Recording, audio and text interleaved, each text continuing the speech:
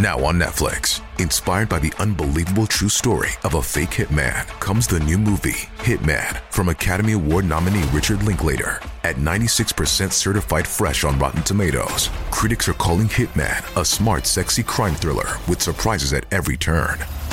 Starring Glenn Powell and Adria Arjona, Hitman. Now playing on Netflix and in select theaters. Rated R.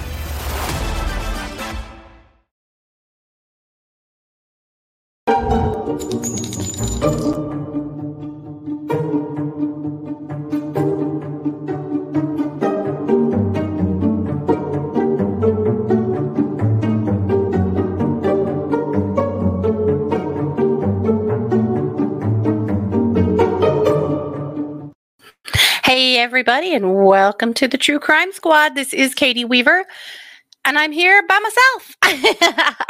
No sister, no co-host, no partner in crime. Christy's sick, so I was the guy in court today, so I am here anyway, and that's completely fine. But lots of love to her to get feeling better soon, dang it. But I'm here. I have a lot to say. Oh man, it was another pretty wild day in court. So I want to say hi to everybody in the chat and welcome everybody that's filing in. Good to see you guys. I hope you're well. Yesterday was such a hard day.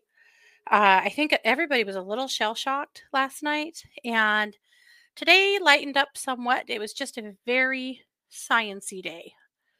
And I will admit it, some of it got a little bit dry, but they're not there to entertain us. But it got a little bit dry. It's kind of an interesting thing in the viewing room from Rexburg where we are. It's kind of developed a bit of a little bit too comfortable feel. Like people are showing up with blankets and food and pillows, and I don't like the vibe that it's turning into like a slumber party over there. I think if Judge Boyce knew, he would be livid because he has, rules for the courtroom. Not that the bailiffs aren't, or the deputies that are there aren't trying, but I don't know. I don't know what to say. I think we all need to remember that this is a triple homicide, and it doesn't have to be hard and sad and awful all the time, but at the same time, like some basic reverence for the deceased and on all the victims that have been touched by this crime. I think we need to remember it. That's all. That's my little soapbox. Yes. So good to see you all for sure. Yes, I'm with you, Snow Queen. So many questions and theories. There's a lot of things we need to hash out. Right. It's not like going to a movie. We just all need to remember that, right? You guys do, right? I know you do. Pam said, do you think they will play any videos of Lori and Chad in Hawaii when she tells Nate, that's nice, when he says people are praying for her children? Well, they should. They should, Pam. I don't know if they will. I don't know. I wish they would. That's a good one for them to see. Because do you remember the call with Summer? She said something very similar to that. That's nice, in that same tone. And I thought, wow, where have we heard that bullshit before? Right there. That attitude. Yeah. So today we started to. Is there a color to honor JJ, Tylee, Charles, and Tammy? Not that I know of, Biffany. I'm not sure. I haven't heard that. There should be, though, right? I now I have to remember. There was a candlelight vigil at JJ's elementary school here in Rexburg. Now, remember, he only went there for about 3 weeks, but they did hold a vigil for him. And I don't know if they all wore a specific color for JJ or if it was just more a vigil. We went, it was really, really, really super cold and I had bronchitis. So we stayed in the car and observed, but didn't get out. And that's kind of, that's kind of what we did. So, but I don't remember that there was a color, but it's a great idea. Yeah. They did try to bring Nate into this. Yes, they tried to subpoena Nate, and Nate was able to lawyer up with the help of like a journalist guild that he's a part of that supported him because journalists aren't supposed to be called as witnesses. And he did get out of that subpoena. Yep, for sure.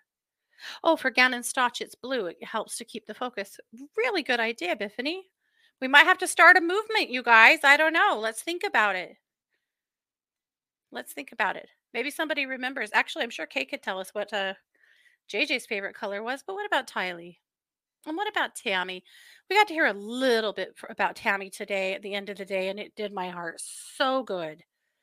We'll talk about it. Yeah.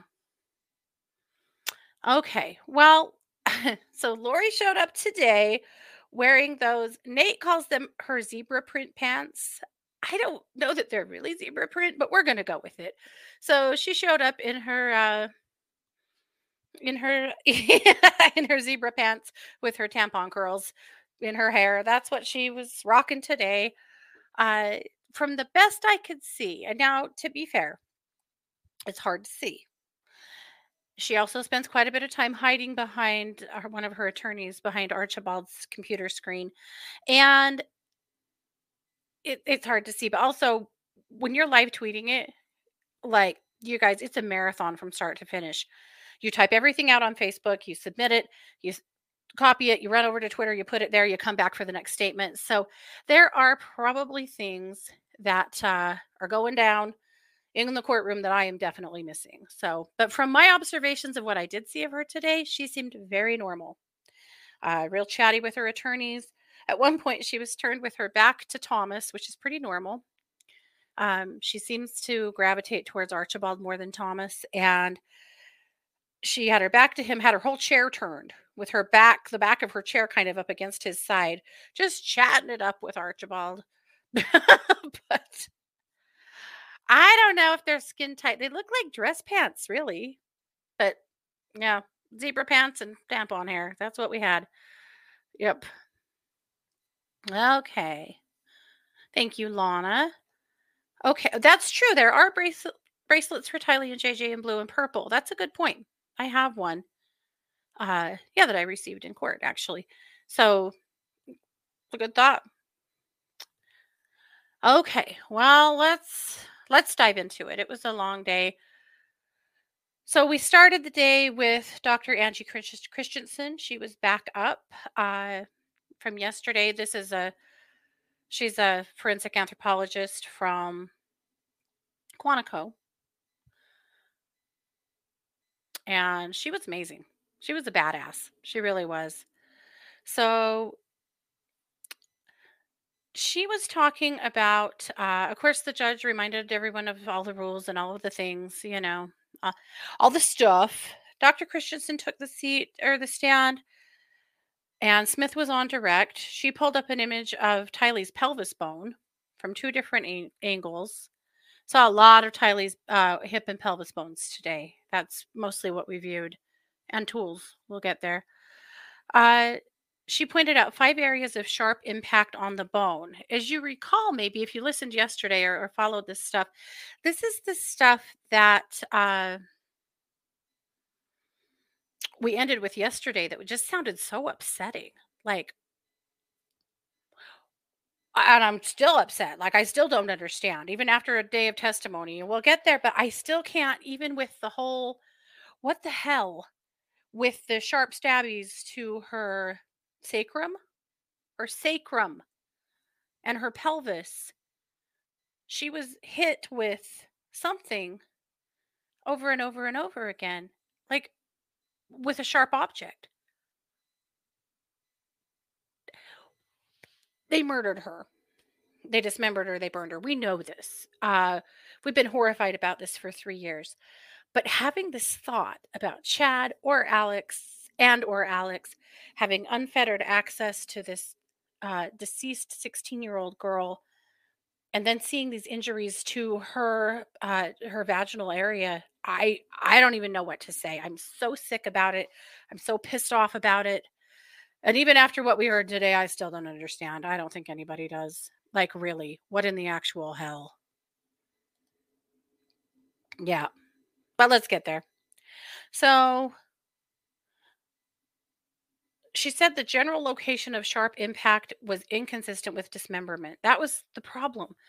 Usually with dismemberment, people are bodies are taken apart at the joints to make them smaller, easier to manage. But there would be no reason to go at the pelvic area like that with potentially a hatchet, a pickaxe.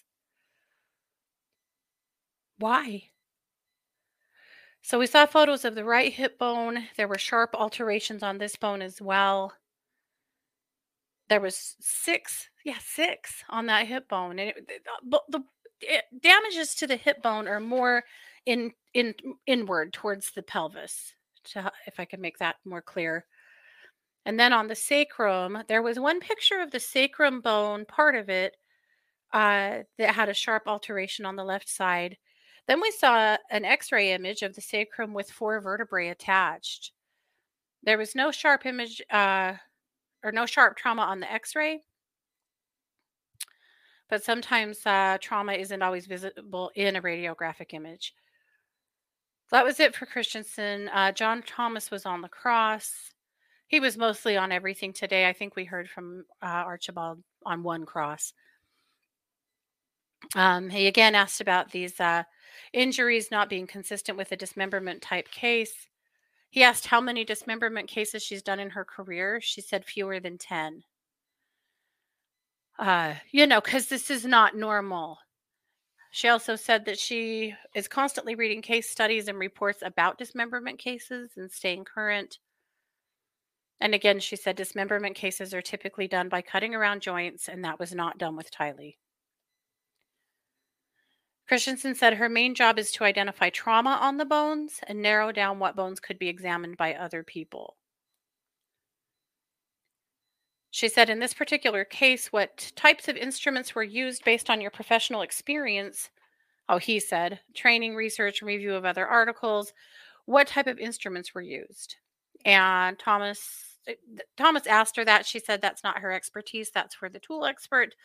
She wasn't the tool expert. And so they, every time he had somebody on the stand today, I felt like he was trying to trip him up, trying to get him to say something that was outside of their scope so that he could maybe jump on that. He said some very weird things today, honestly, some really inane questions, but what can you do? uh, at any rate, he asked how long Tylee's exam took. She began her exam on August 23rd, 2020, and completed her final result on September 22nd, 2020. And she said she generally only works one case at a time, so she worked Tylee's case for a month, getting those bones sorted and figured out. On a follow-up question from Prosecutor Smith, she said, if you can't tell a specific tool, how do you determine it was actually caused by sharp trauma? And Christensen said it refers to trauma imparted by something with a very small surface area. It's different than blunt trauma that might just cause, a large surface area of damage. Sharp trauma is something that causes, like a cut, like a hatchet or something like that. She didn't say that. I'm saying that. The next witness was Douglas Halapaska. He also works at Quantico. He is a forensic examiner in the Firearms and Tool Marks Division. And we got to see a little of Tanya Rawlings today. She's the deputy prosecuting attorney from Fremont County. It was nice to see her. She did a great job. I've been really impressed with everybody from the prosecution. We see Lindsay Blake, we see Wood, we see Smith, we see Rollins, we see Rammel, and they all are so prepared. I felt like they've all done an excellent job, but they have 5 of them, right? So they can kind of split that work out so that they're all working with different witnesses and working with different parts of the story. Knowing that it is such a vast story, that makes a lot of sense to me. So, of course, Halapaska talked about his experience. He's been at the Quantico lab for 13 years.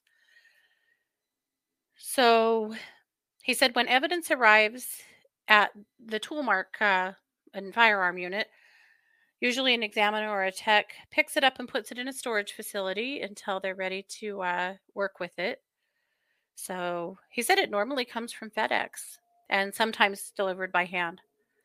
In this case, they received evidence from the Ada County Coroner's Office, and he did also ask to see his notes. He's not the first one of these scientists that asked to see their notes, and it makes sense. There's just so much information, and there's so many exhibits, you know. And the defense has been, I don't know, somewhat prickly about it, but they've all made it in with their notes. So he said a tool can be thought of when two objects come in contact with each other. The harder of the two objects is called the tool. The softer of the objects is called the tool mark. So, of course, in Tylee's case, the tool was whatever was being used on her body, and she was receiving the tool marks. Because anything could be a tool, you know. So Rawlings asks Halapska if he uses casting material. This is pretty interesting. He uses casting material that's a silicone based compound. It's administered on the surface as a thick liquid. So imagine like it kind of sounded to me like something kind of like liquid cement or rubber cement, sorry, like rubber cement.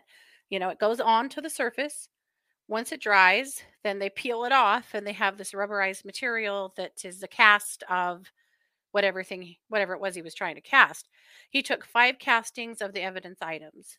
So in other words, he would have a mark on a bone and then he would paint it with the stuff and let it dry and peel it off, and then he would have an actual cast of the marking. Does that make sense?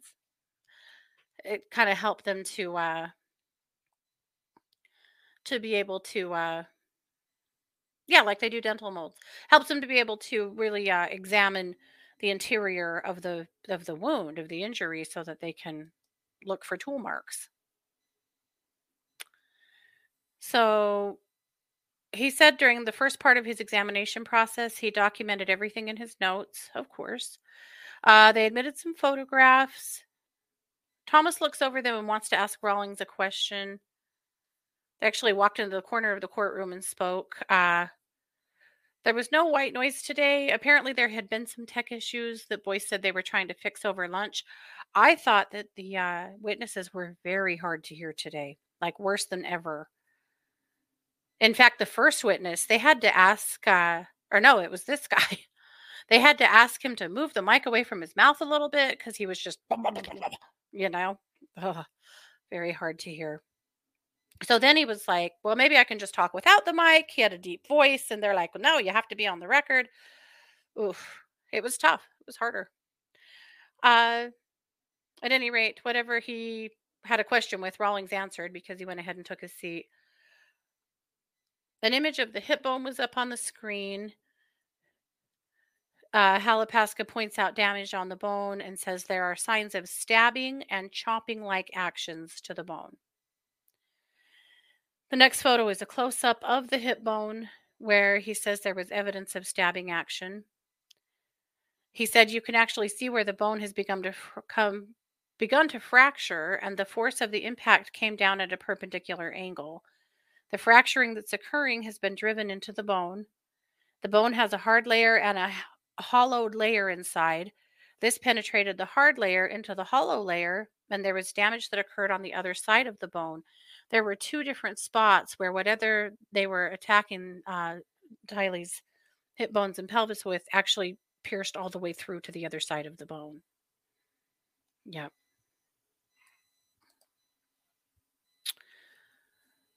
So he did cast those.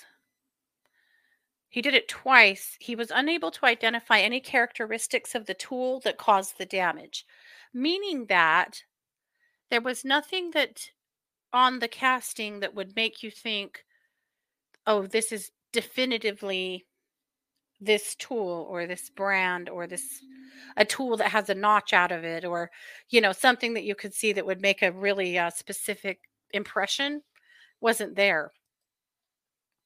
Doesn't mean a tool wasn't used, of course. It just means that there was nothing that was super remarkable that would help you identify it against a very specific tool.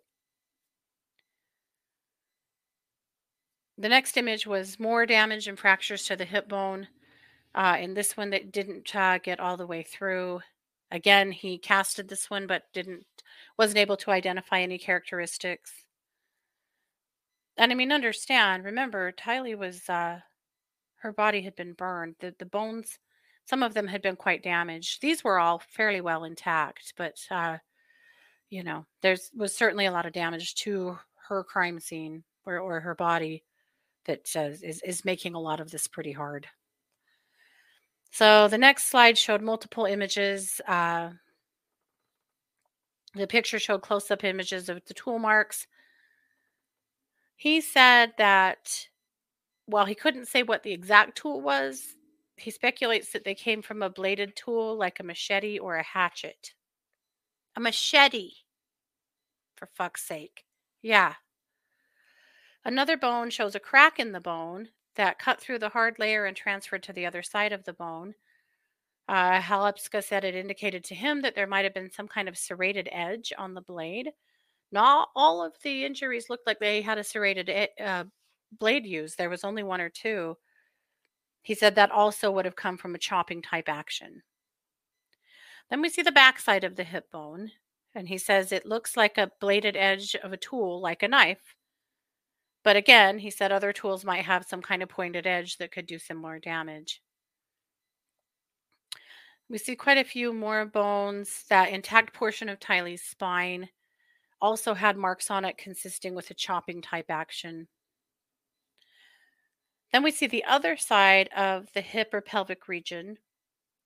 And this part of the bone was more damaged from fire. He said he couldn't find any tool marks, but that it does appear that some kind of force was applied to it in a perpendicular manner, driving it downward.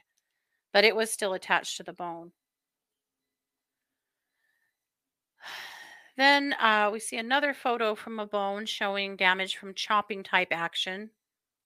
Basically, it says there's three different kinds of action that they're looking for. They're looking for piercing or stabbing, chopping, or compression. Those are the three things that they thought they had, or that they look for when they're trying to determine what kind of tool. And then, of course, firearms, which is a completely different conversation that we didn't have with Mr. Halepska because there was no evidence that Tylee was shot. The next image is a big image of a large piece of her hip bone. And he shows some type of force was applied there because there's an impression on it. There were other areas of damage on the hip bone too. Then they put all the bones together so that you could see her, like her hips, her spine, her vertebrae, her sacrum all together. And that he had marked all of the spots that were damaged. And there were a bunch of them. That was pretty sobering. Then they flipped that image over and we saw the backside of those bones.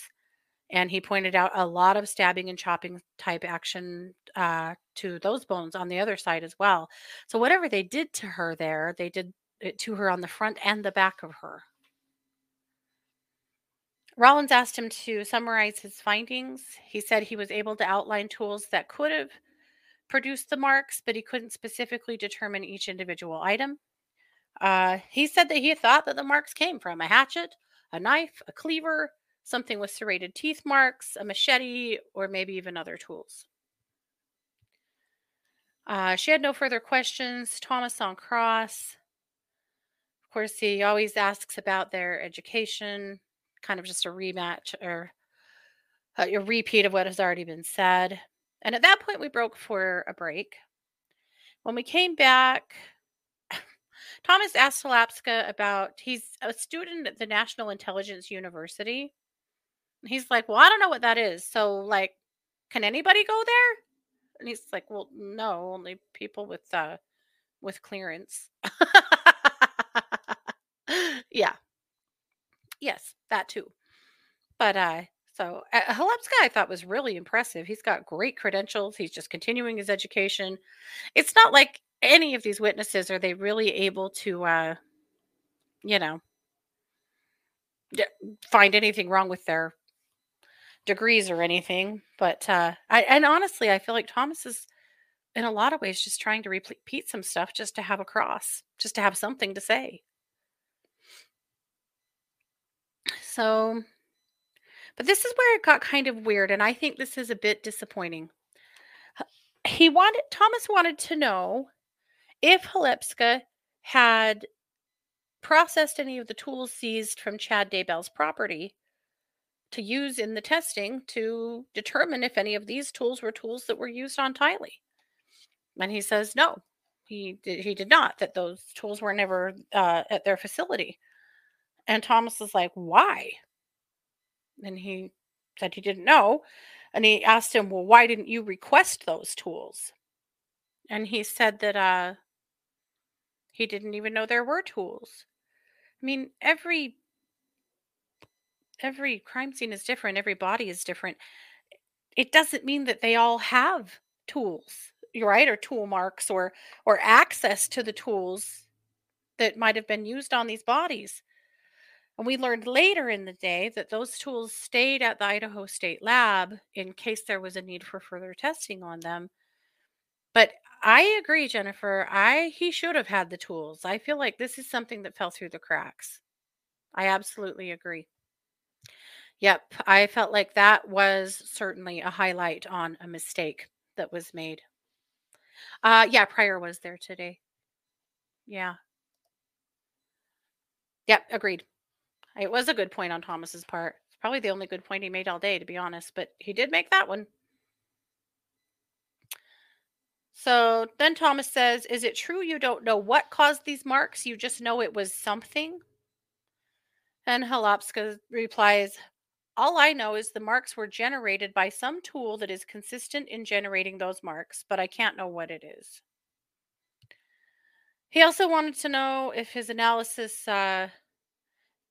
took into account that there would have been skin and flesh and tendons and whatnot that they'd be cutting through. And he explained that no, he only looks at the bones, and that would only be useful if he was trying to determine the velocity of the injuries, and he was not. So they talk a little bit about I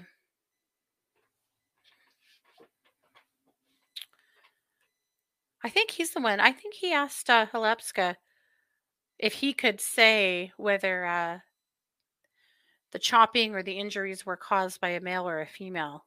And he said no, that he would not be able to know that.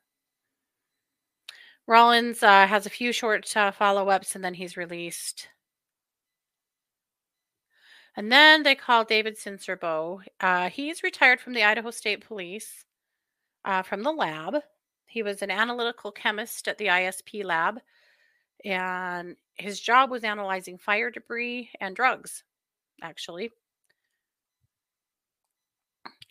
Cincerbo has examined tens of thousands of items affected by fire during the course of his career. He said that they received a pint-sized can containing decomposing flesh and other debris collected from Chad's property. What he was checking it for was an accelerant. His job was to do the process of testing this to see if that flesh and that fire pit stuff or ash and stuff they had would be positive for an accelerant. It was positive for gasoline. Yeah.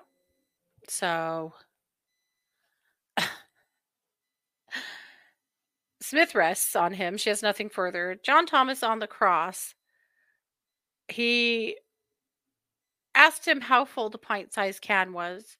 Cincerbo didn't recall, but said that they normally want it to be about 3/4 of the way full for testing, so he's assuming it was somewhere in there. When it comes to testing, they use a charcoal strip attached to a Christmas tree ornament to hang the charcoal strip in the substance without it actually touching it if possible. He gave a super scientific answer to determine how this happened. It was more than anybody could write, to be honest. He was flying. He was going so fast that they had to ask him to slow down for a second so that the court reporter could catch up a couple of times. He was booking it. So, but basically, that was kind of it. Except for Thomas. Thomas asked Cincerbo how many pints were in a gallon. Why? I don't know. Well, you know who did not know at all? Thomas didn't know. Censorbo thought it out for a second and talked him through it. What the hell? What the hell? He also asked the tools guy. I think he was trying to ask if any of the tools used looked like they were sophisticated, but how it came across was asking him if it looked like the whoever used the tool was sophisticated. I don't know. And he said, no. What? I know. Yes, surely. Someone sophisticated used a pickaxe on Tylee. What? Again, I think he was trying to ask about the tool, but it came across like the person, and everybody in our room was looking at each other like, what the hell is he saying? What does that even mean? Anyway, so Thomas doesn't know how many pints are in a gallon. Maybe he does today, since Bo did take him to school, so hopefully he did. So that was it for Thomas. No redirect. Censor Bo was excused. The next witness was Rylene Nolan.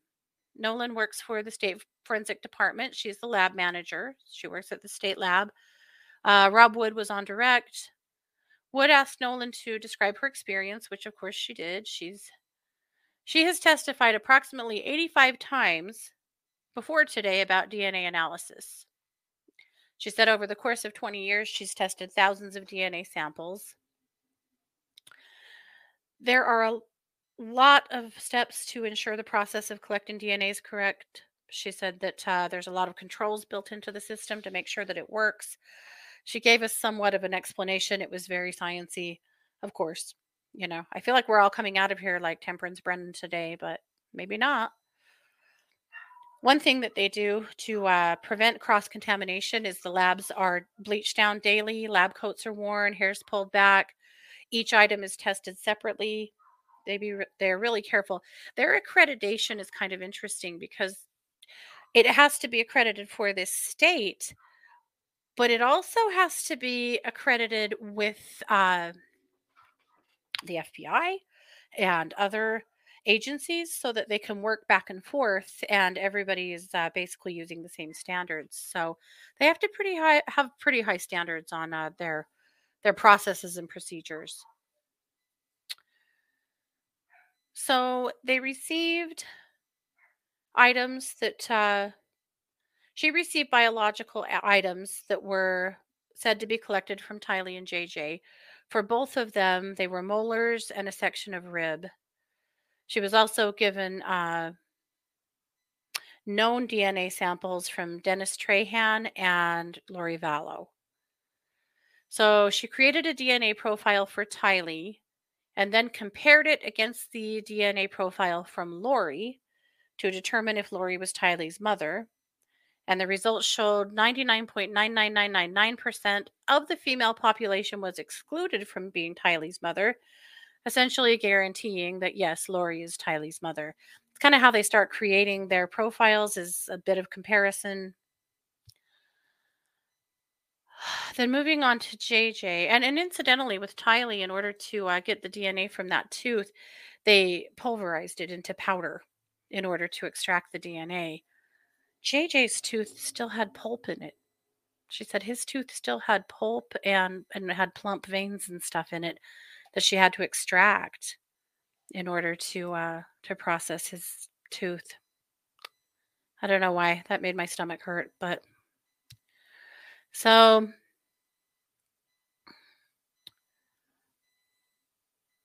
the DNA profile for JJ was compared against Dennis Trahan.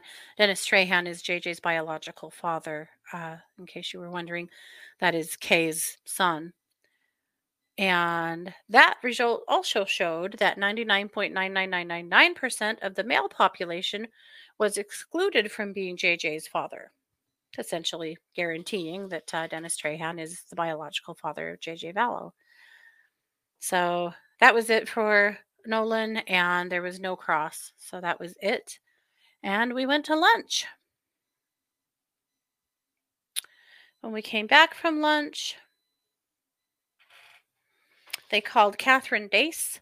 Catherine Dace is a forensic biologist for the Idaho State Police. She has worked there since 2016. It was Rob Wood on direct. Dace described her education and history, of course, all of that stuff. She received J.J. Vallow's autopsy samples, including all of the swabs, the nail swabs, the hand swabs, all of the other orifice body swabs. She received teeth and plastics from the burial site. She received swabs from Lori's apartment and a chain and a pendant. She also received 18 hand tools from the Daybell property. She received duct tape from around JJ's hands, ankles, and mouth, as well as duct tape from the plastic bag that was wrapped around his head. She did say most of the tape and plastic had apparent blood and decomp fluid present. She tested all of the items for blood, which was positive. On the tape, she also looked for irregular edges. I thought this was amazing. We've all talked about the tape and it pulling out hairs, and it turns out there is hair, and yada yada. She was looking for abnormal edges on the tape where somebody may have torn it off with their teeth. Because if they did that, there might be a saliva sample there for her. She didn't find one, but I thought that was something that I sure hadn't thought of. But I guess that's why I don't work at the lab, right? But I thought that was interesting. Uh, they also collected hair and other fibers from the tape, of course. She said there was blood all over everything. The chain and the pendant that were found when they excavated Tylee, she did test that. There was no blood on either of those items. Then she tested a knife that was found in Lori's apartment for blood. It tested negative.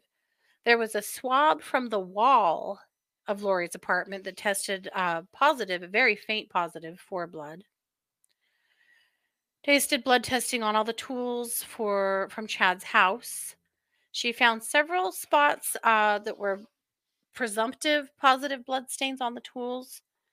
And on several of the tools, she found what she thought could be charred flesh. So she photographed the tools, took examples to do the DNA testing, and they started adding some exhibits, some photos. The first was the image of a shovel. On the first shovel, she did think that she found some potentially charred flesh that she took for DNA analysis. She was not able to generate a DNA profile from that sample. The next exhibit was another shovel that also had a bunch of material on it that caught her attention.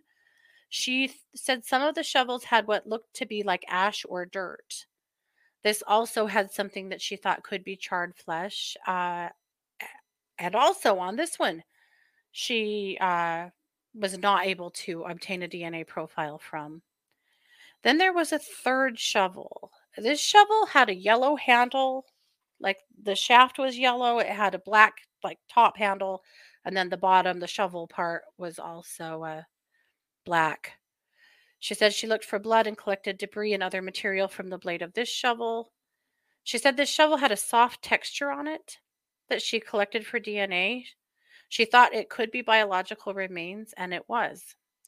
So she was able to get a DNA sample from that shovel, and it matched Tylee. Dace received a DNA sample from Lori, JJ, Tylee, Melanie Gibb, and Dennis Strahan. Dace, as we know, she had compared the DNA she obtained on the shovel to others. It matched Tylee Ryan's DNA. Yes, so it was definitely Tylee's DNA on the shovel. Then we saw a pickaxe, and we've all been wondering about the pickaxe really all along since we heard about the pickaxe being removed from in all of the tools and stuff. But yeah, Melanie Gibb offered her DNA, and our understanding is that Jason Mao did too. And I tweeted this, and some of you guys may have not understood what this meant. Jason Mao was a friend of theirs from Arizona that was doing like the Preparing a People talks, and I think he has a book and some stuff like that. He was into all that prepper kind of stuff.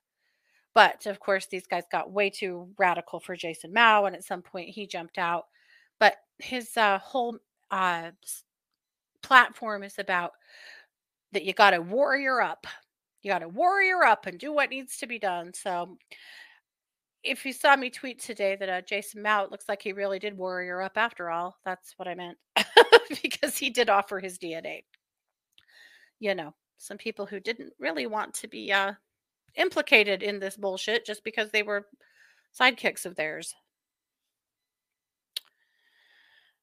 All right, so the pickaxe. So she also found a DNA profile on the pickaxe on the eye of it, like where it connects, like the top part to the bottom part. And that too matched Tylee's DNA. So then they talked about the duct tape. And we saw some images of hairs that were collected from the plastic and duct tape that JJ's body was wrapped in. This wasn't the tape wrapped around his arms and hands. This was just from the tape that wrapped the plastic. So she did some testing on the duct tape. She was not able to test the hair, but it was sent to a different lab to do that. And that was it for her. She was working alongside another inspector or another scientist there who was in charge of latent fingerprints. So they kind of worked side by side with the duct tape because they both had different jobs to do that had to do with the duct tape. So on cross, of course, Thomas asks about her background, and then he asks about the hair. He wanted to know how the tape arrived. It arrived in an autopsy bag. The tape and the plastic and everything were in JJ's autopsy bag. That's how they got to them. It had some decomp fluid in it that was all over everything else, but that's what they got.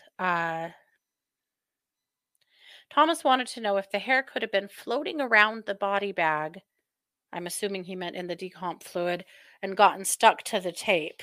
They said it's possible for that to happen, yeah. Thomas wanted to know how many DNA samples have ever been collected. She responded that there's a population database from individuals who volunteer their DNA, and it contains 1,700 samples.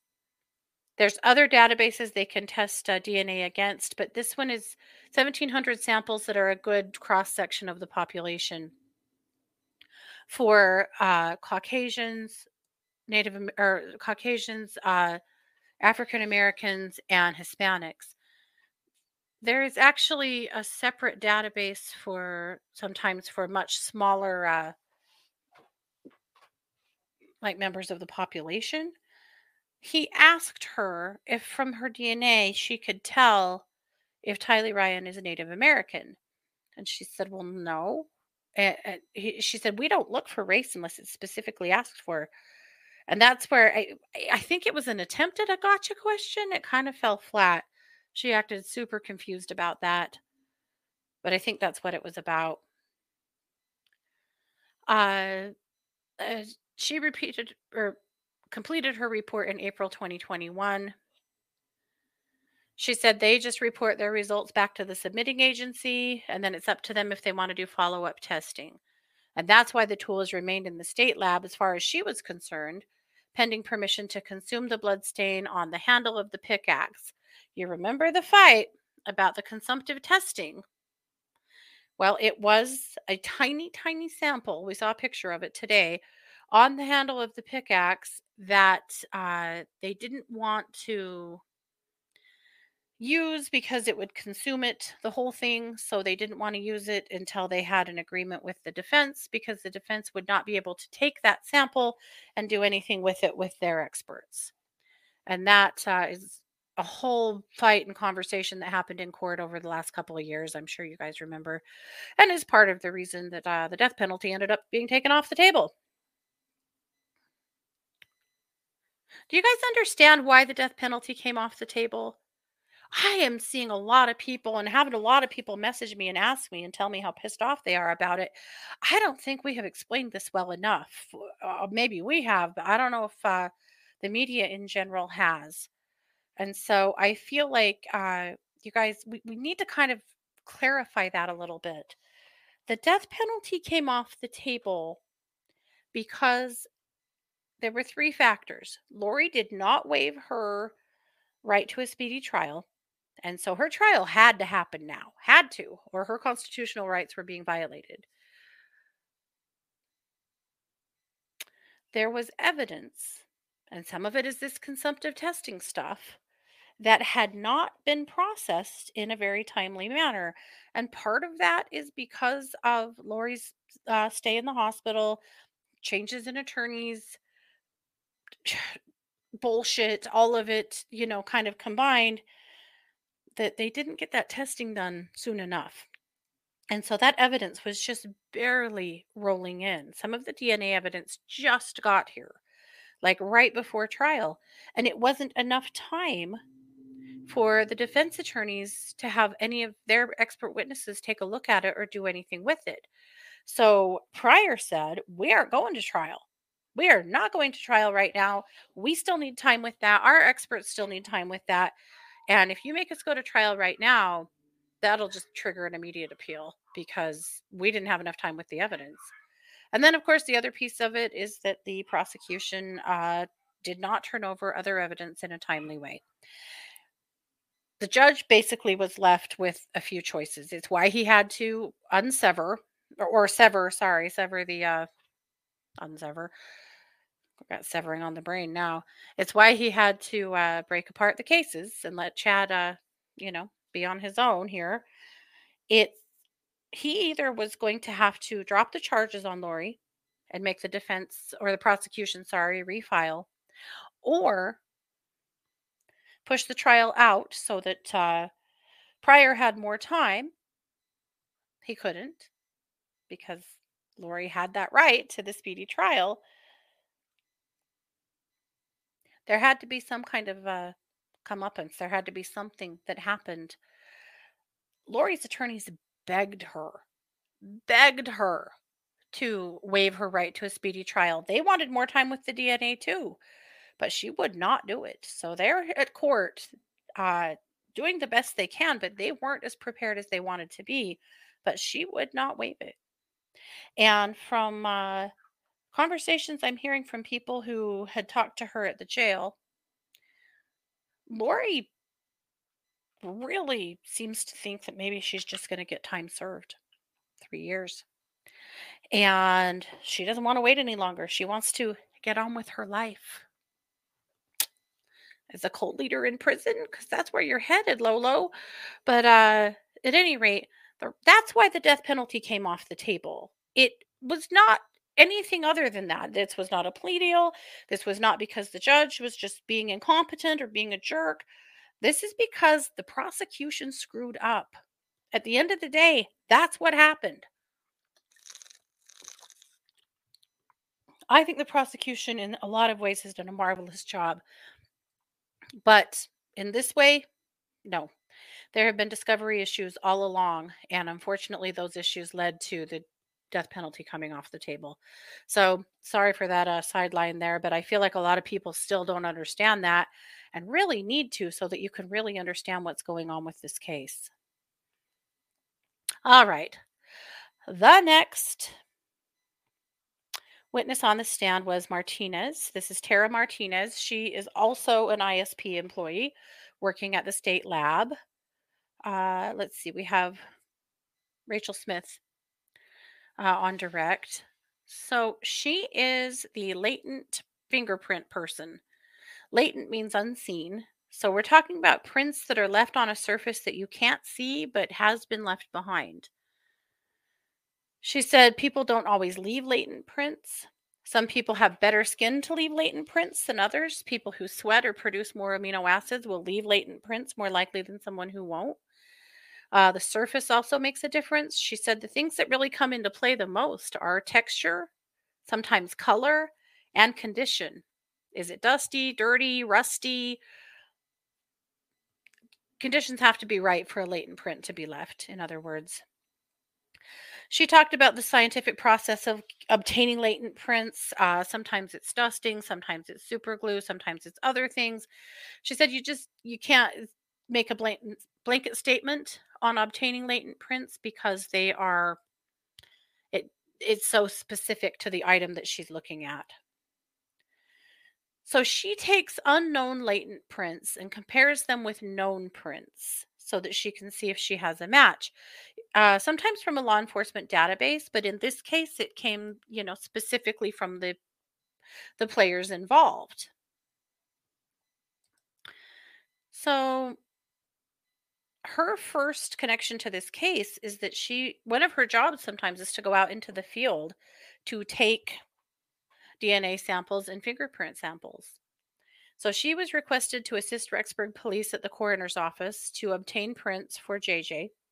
So she actually went to the coroner's office and got JJ's fingerprints during his autopsy. And then she was called to go to Rexburg and St. Anthony to get fingerprints, footprints, and hair samples from Lori and Chad from the jails. She also was able to get fingerprints of Alex from the police departments in Arizona. Sure glad. Now, hopefully, maybe that came from his autopsy. I don't know. But we know that Alex had a record and went to jail, for beating up on Joe Ryan. So I don't know if that's how they had his fingerprints, but thank God they did have his fingerprints. So she processed a lab bag titled Bag Around JJ's head, and duct tape. She said a lot of the duct tape was attached to itself. And so she had to go through a real process to get it apart from itself. And that's where they found the hairs that were collected. The plastic pieces and duct tape were processed for latent prints. She processed the duct tape that was on JJ's mouth, ankles, and hands. She was able to develop usable prints on some of the items, but not all. She got usable items or usable prints off of 2 items. They were both parts of that black plastic bag around JJ's head. On the first item, she compared the prints to Lori, Chad, JJ, and Alex. She could not reach a definitive match on that one. It was inconclusive because of the quality of the print. So then we see, oh, sorry, that was a different part of the bag, I think. Then we get to see more of the bag. There's 2 plastic bags. There's like a piece of a bag and then the bigger piece of the bag. It's actually pretty big. So she processed those, and that's where she was able to get latent prints. Both of them matched Alex Cox. One of them was from his right little finger, and one of them was from his palm. So that was all. That was all she had. Only Alex. Some of you guys are expressing that you're kind of worried that there hasn't been any prints or DNA or anything to tie Lori to this crime yet. And I agree with you wholeheartedly. We have a lot of intent. We have a lot of data still to come, I think.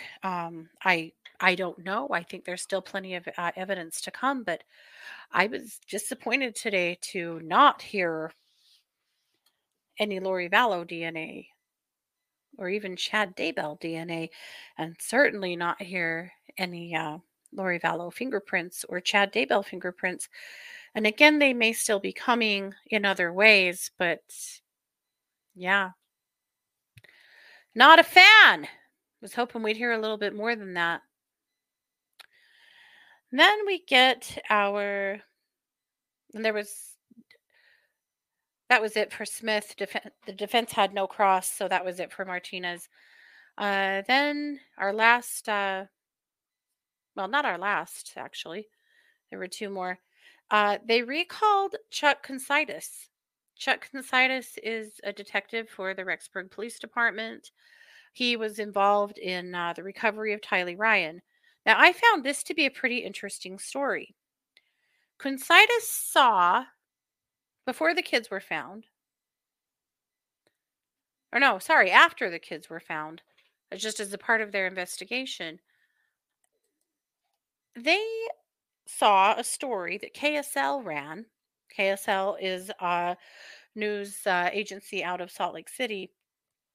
that had some satellite images of the house of Chad's property that they were pointing out some changes in the landscape from pre Tylee and JJ murders to post Tylee and JJ murders. So they went to this company. They were called Apollo something, and they were able to obtain from them. They purchased from them, actually. He said for about $200. Uh, Pictures from their satellites from the right days and times where they could see some disturbances in on the property. There was a discolored, darkened shape out in the area of the pet cemetery. This was taken the day Tylee died, or that they believe Tylee died, at about 12:32 p.m. That's less than an hour after Alex Cox left the property. Interesting, right? They also had an image from September 2nd that they were kind of comparing it back to. So Quinsitis, he said that that's where Tylee was found, in that area that was darkened and discolored. So they found that to be interesting. Now, on the cross, Archibald asked if the police asked for all the photos from the satellite company. He said they did, but only 4 high resolution pictures were usable, that were high resolution enough to be able to zoom in enough to see what they were looking for. Part of the problem with the picture on the day that Tylee died is that there was some cloud coverage. So you could see clouds over top of Chad's property. It didn't completely block you from seeing the pet cemetery area, but it certainly got in the way a little bit. Oh, I guess they see, it's a good thing that I'm looking at Nate's notes right now, and he says the police had to purchase those images for $1,500. I heard $200. See? I'm going to lean on Nate here. He's probably right.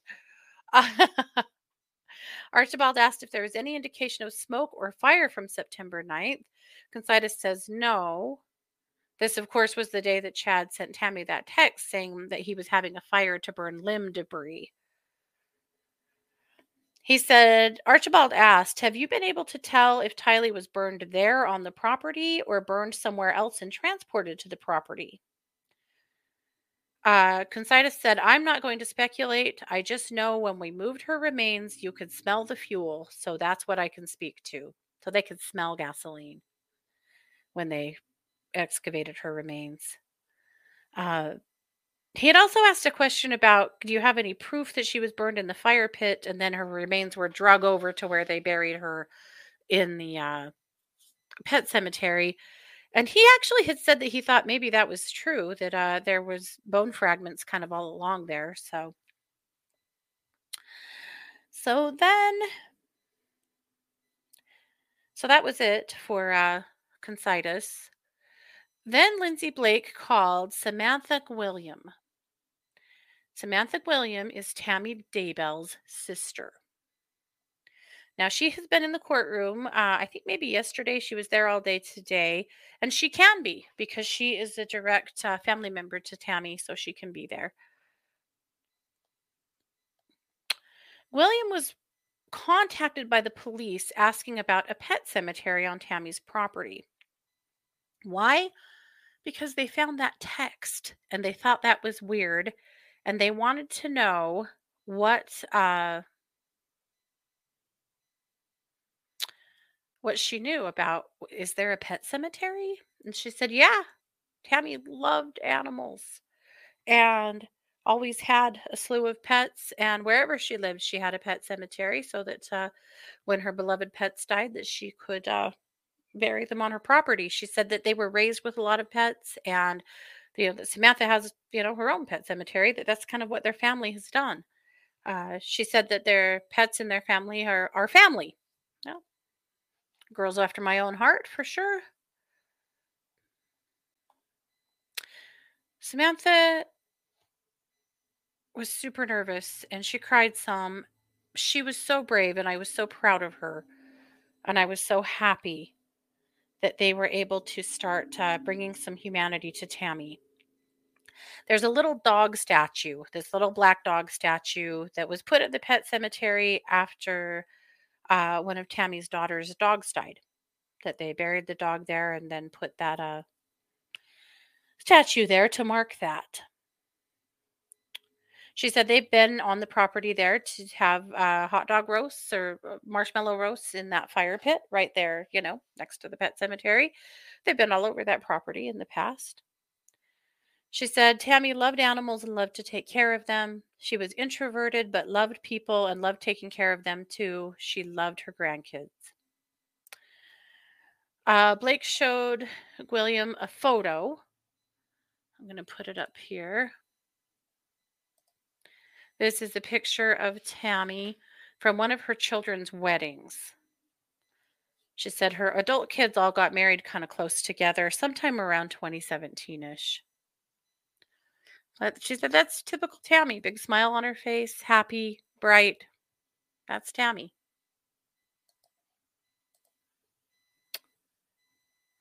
She said that she and Tammy were the only two girls. Tammy was the second oldest. She said we were far enough that we didn't fight, but close enough that we got along really well. They were best friends. They talked every day. And back when they lived in Utah, they all lived close by and they were essentially neighbors and saw each other every day and basically raised their kids together until right about 2016-ish when Chad and family moved to Rexburg. She said Tammy didn't want to move to Rexburg. She did not like change and she wanted to stay in Utah, but Chad gets what Chad wants and they moved to Rexburg. When Tammy was in Utah, she worked at the schools. She worked as a computers teacher. She also worked as a secretary in a special education or special needs unit. And then, of course, when she moved here, she worked as a librarian in a grade school or a middle grade to middle school, I guess. Uh, She said when Chad and Tammy first got married, she liked Chad a lot. She said he was a very good guy. He treated Tammy well. And her husband, Jason, and Chad were really good friends. And again, they saw each other all the time. They raised their kids together. They hung out together all the time, clear until they moved. He asked her, or Smith asked her, sorry, Blake asked her how she knew that Tammy had died. And she said it's because Chad called her the morning that Tammy died and told her that she had been just getting sicker and sicker and sicker. And she had just been coughing really bad and coughed really bad in the night. And that's just all he knows. That's what happened. And she thought it was a little weird because Tammy had been to visit her parents and all of them 2 weeks before she died. Tammy showed up by herself, which was very weird to Samantha because Tammy didn't travel by herself. She didn't like to go on long car rides alone. She didn't like to drive. She didn't really, or go by herself at least. And she thought it was weird. And that Tammy said to them that Chad just felt really strongly that she needed to come to Utah and visit her family. While she was there, Tammy told them all about the clogging class that she was taking at the time and even showed them her dance routine. And told her about a marathon in Rexburg that she was getting ready to run. So she was trying to keep good and fit and in good shape so she'd be able to do it. And Tammy was 49. She said she was very healthy when she saw her. She was healthy. She was happy. She was fine. She wasn't somebody that was knocking on death's door, that's for sure. Interestingly, Tammy never told Samantha that Chad was having an affair, but in the earlier part of 2019, Chad and Tammy went to visit and stayed with Jason and Samantha and acted really weird. They were very out of sync with each other. She said they were acting really awkward and uncomfortable with each other. And Chad was super unfriendly to Jason and didn't seem to want to converse with him, or they had been super good friends. So he was really confused about why his pal was like acting like he was not his friend anymore. In the meantime, in July, On Samantha's birthday, Tammy showed up at her door, which wouldn't be surprising except for that they lived in, about 4 hours away or a little more. But Tammy knocked on her door and handed her her birthday present and stood there and chatted with her for a few minutes and then left. And Chad was sitting in the car running, never got out, never said hello, nothing. It was very weird. Those are the things that she had identified this year, or that year that Tammy died. And that was it for the day. Court was adjourned. Tomorrow, court is only going to last until 1:30. They're ending 2 hours early. I wanted to show you one of the pictures from the courtroom today. Uh, this, of course, was one of the, one of the scientists from Quantico. This is about what the photos we looked at looked like from the evidence that they had prepared, but I thought this was a good one to kind of show you what the bones looked like in general. Yeah. So that's what court was today. I don't think it's any surprise that we saw some fingerprints from Alex, but I'm a little let down and concerned that we're not seeing anything from the other two. But wouldn't it be just like those two to wear gloves and try to protect their identities a little bit better and not make any recommendation that Alex do that? You know, he thought they were going to make him the fall guy, and I think they absolutely intended to. Yeah. Pam said, I thought they were going to try to set up Mel Gibb and David Warwick for JJ's death. They killed him when they were both there, and then they told the police he was with Melanie Gibb. Thoughts on setting her up? I think anything's possible, Pam, and it wouldn't surprise me at all. Yeah, cranky. Yes. This was one of the times that Chad had predicted or had a dream. I'm thinking in this one it was Tammy's. He said that he had a dream about Tammy's grandmother, but that Tammy was going to be in a car accident. So he sent her to Utah, or did his guilty ass conscience, does he have one? Made him think that he should send her to Utah to see her family. Every time I hear that phrase, I still puzzle over it. He sent her to Utah. Chad told his wife, ordered his wife to go to Utah to see her family, and so she did. There's nothing wrong with that, I guess, except for that y'all, does your husband send you to do something? Because mine sure doesn't. He That term, that idea, yeah, okay, that's the patriarchy. Yes, you're whoever's thinking that or saying that, you're correct. It is. It's the patriarchy. But gosh, hearing that over and over, I've been like, oh, one of those things, right? Right. These guys are like, no, my husband doesn't send me to do anything. No. Yes, Tammy's sister will be back tomorrow. She'll be on the stand first thing in the morning. She wasn't done. She did great. She did great. I was really proud of her. That had to have been so hard and scary. And she was doing an awesome job. Amy wishes her husband would send her on a vacation. Well, this is true. Maybe I should stop being so sassy and get sent somewhere. Sometimes I just want sent to my room. Is that too much to ask? Lori acted normal today.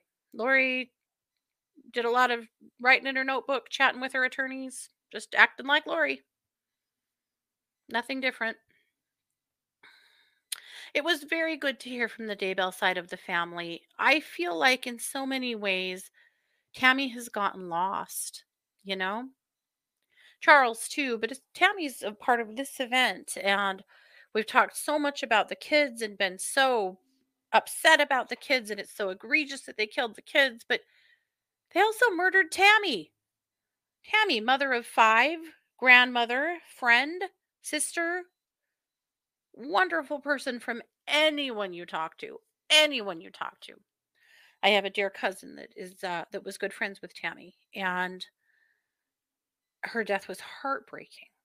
Absolutely heartbreaking. And then to learn that it may have been a murder It's heartbreaking to so many people. Lori didn't react to Tammy's sister at all. She just sat and drew and did Lori things. There was nothing different. I I looked up one time just in time to see her scratch her nose and adjust her glasses, and I thought, sure enough, somebody's going to say she was crying.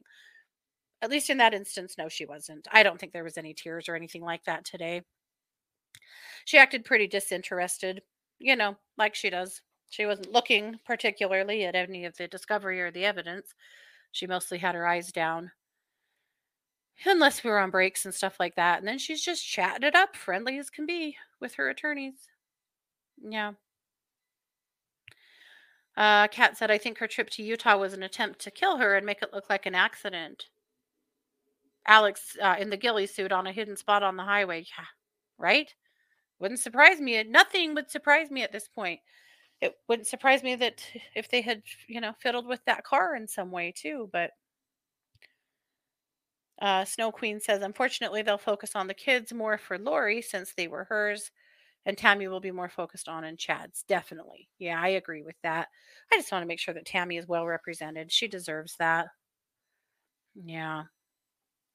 So that's pretty much it. I mean, it wasn't wildly exciting today. I wish it was. I wish there had been some barn burners in that evidence, but there wasn't. In the jury questionnaire, one of the things they had been asked is, could they find someone guilty of murder without knowing how the decedent had died? Well, they just don't know how Tylee died. They're never going to know unless somebody decides to spill their guts. Doubt that's going to happen. They just don't know. I agree. Next week will be exciting with Tammy's autopsy info. So interested in Tammy's toxicology. So I know there's some people hypothesizing that they think this trial is is going to come to an end really soon. We're sitting at, I think, 36 witnesses out of more than 90 that were subpoenaed. Now, they may not call everybody that was subpoenaed. My goodness, today they recalled Chuck Considus.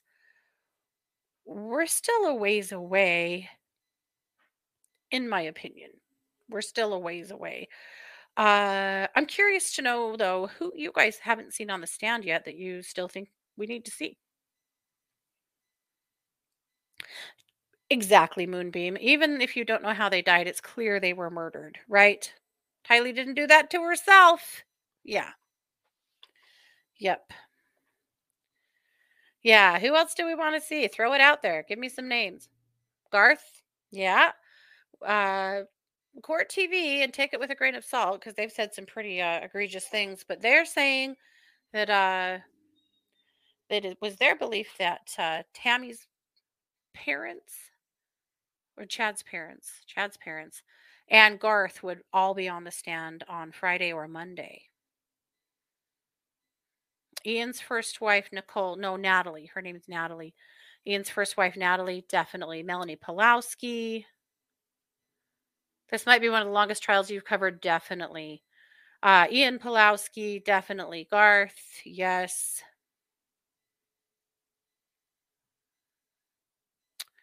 Lori. Yeah, that's a good one. I'm with you, Katie, on that. Let's see. Chad too, but that's probably a pipe dream. Somebody asked Pryor if Chad would be testifying, and he said no. No big surprise. The wedding photographer, realtor, yeah, there's other people from Hawaii that we could easily see. Yep. Alex's first wife, ooh, maybe interesting. Do they have Tylee's phone? They do have Tylee's phone. It was on Lori. Chad's parents, Mark Means.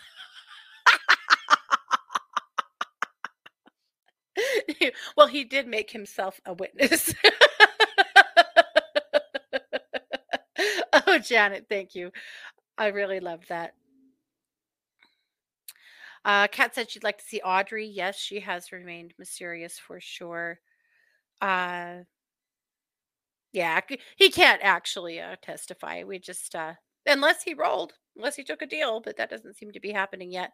But you guys, you cannot tell me that Pryor isn't watching this with his heart sinking a little lower into his chest every day. How is he not peeing his pants right now? Surely he is. Surely he is. Yeah. Yeah, Audrey, the friend from Audrey, the friend from Minnesota. Minnesota? Missouri. The friend from Missouri. Christy and I. All we do is talk shit, cranky. Tylee's aunt. Oh, Annie? I don't know if Annie would have anything to say, but I would love to hear from Annie. I think Annie's an amazing human being. Yeah. Janet said, I doubt Chad would even get a deal at this point. Do you think they'd offer it now? I definitely do. Yeah, I do. They don't want to have to do this trial twice. They do not want to have to do this again. So if they could get Chad to plead guilty, especially if he would roll on Lori, it might be too late, but if they could, yeah, if they could get out of having to do this trial again by maybe dropping the death penalty, hell yeah, they'd do it in a heartbeat. Yep. In the victim's impact statement, Tylee's at, absolutely. I really hope that we get to hear from Annie then. Absolutely. Julie Rowe, that's another interesting thought. I mean, Julie had said at one point that she and Chad kind of had started into maybe a bit of an emotional affair, or that Chad had tried to kiss her and some things. Would be interesting to hear from Julie, without a doubt. We'll see on the 5th how Pryor's feeling. Yeah. Yeah, because there's a status conference for Chad on the 5th. Yep. Yep.